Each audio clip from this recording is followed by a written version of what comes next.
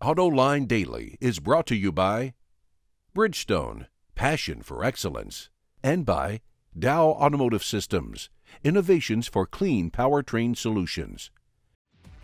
This is AutoLine Daily for March 15, 2011, and now the news. Well, not unexpectedly, Renault's Carlos Ghosn and Patrick Pallotta have apologized profusely for this bungled espionage caper. Not only are they hiring back the 3 executives they fired for allegedly selling electric vehicle technology to the Chinese, Ghosn has given up his bonus. But that may not be that big of a sacrifice.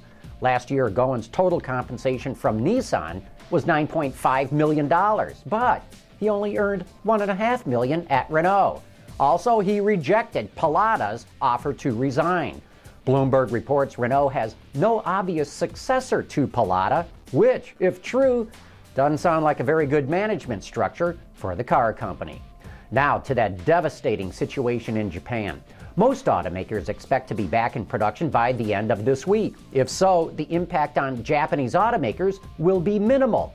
However, in the American market, Toyota is clearly the most vulnerable to any production disruptions. Not only does it import more models from Japan than any other automaker, Wards reports it has very low days supply of the Prius, the LX570, the Highlander, and the Land Cruiser. Nissan also has tight supplies of the Quest, as well as the Infiniti EX and FX. Subaru says that the sales success it's enjoying in the U.S. is because its cars are larger than they were in the past. The company says that the size of the vehicle is one of the main reasons consumers do or do not buy a car. And nowadays, people want bigger.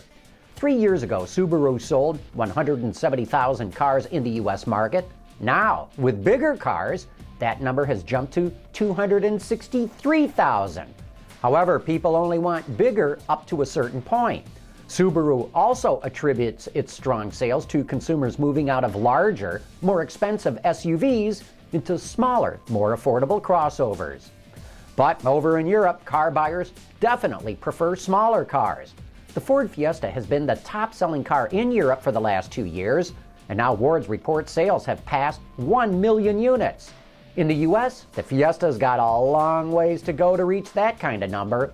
Sales average about 5,000 a month here, while they're running at more than 35,000 a month in Europe. The American Public Transportation Association released its monthly Transit Savings Report, detailing how much money an individual living in a 2-person household can save by not driving. And the numbers might shock you. The national average for a monthly unreserved parking space in a downtown district is about $162. Factored out over 12 months, that's nearly $2,000. When you add in the annual cost of fuel, public transportation starts to look like a pretty appealing option for city dwellers. Of the top 20 cities on the list, New York was number 1 with an eye-watering annual savings potential of more than $14,000. Boston was second, followed by San Francisco and Chicago. Our colleagues over at Edmunds Inside Line put together an unusual comparison test. They pitted the hot new 2011 Dodge Charger RT against, are you ready for this? The General Lee. Yes, that General Lee. Literally. The Orange 69 model is an actual survivor from the Dukes of Hazzard series. Of the hundreds of copies used during the show's run, it's the only one left with a 440 big block under the hood. Inside Line put these 2 cars through a variety of challenges on its test track. How well did the vintage iron fare? You might be surprised. It pretty much got skinned by its modern doppelganger. It fell behind in 0 to 60, 60 to 0, quarter-mile time, and trap speed, as well as handling on the skid pad and through the slalom. Edmunds did pick a winner between these 2 cars, and that might also surprise you. Hit the link in today's show notes to find out which one took home the gold. Wasn't a new one.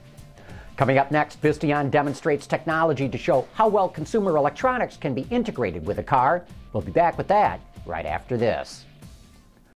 Reducing exhaust emissions, aerified diesel particulate filters, high filtration, low back pressure, small package size, excellent durability. DowAerify.com. Infotainment systems like Ford Sync allow drivers to make phone calls or access music hands-free via controls in the car.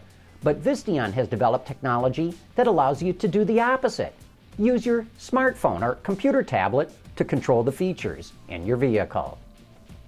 So what we have here is a representation of a center stack of a vehicle, and we actually have a module here that is actually going in production in the next month or two. It's one of our in-vehicle infotainment-based pieces of hardware, and we have our iPad integrated into this center stack here, just to kind of show a concept of how well you can actually integrate consumer electronics into the vehicle. So what I'm going to do is I'll actually undock this, because actually we talk to the unit through Wi-Fi. So we can control a lot of things talking through Wi-Fi, such as the FM radio and the volume. So if I just take this and slide this over, I can get my volume to turn up, turn that back down. I can do things like control my FM tuners. If I go over here, I can switch to my different channels. So I got 101.9 showing up right now, so I can actually control all my tuner-based stuff on my radio with this. Things that we can also do is music on the iPad.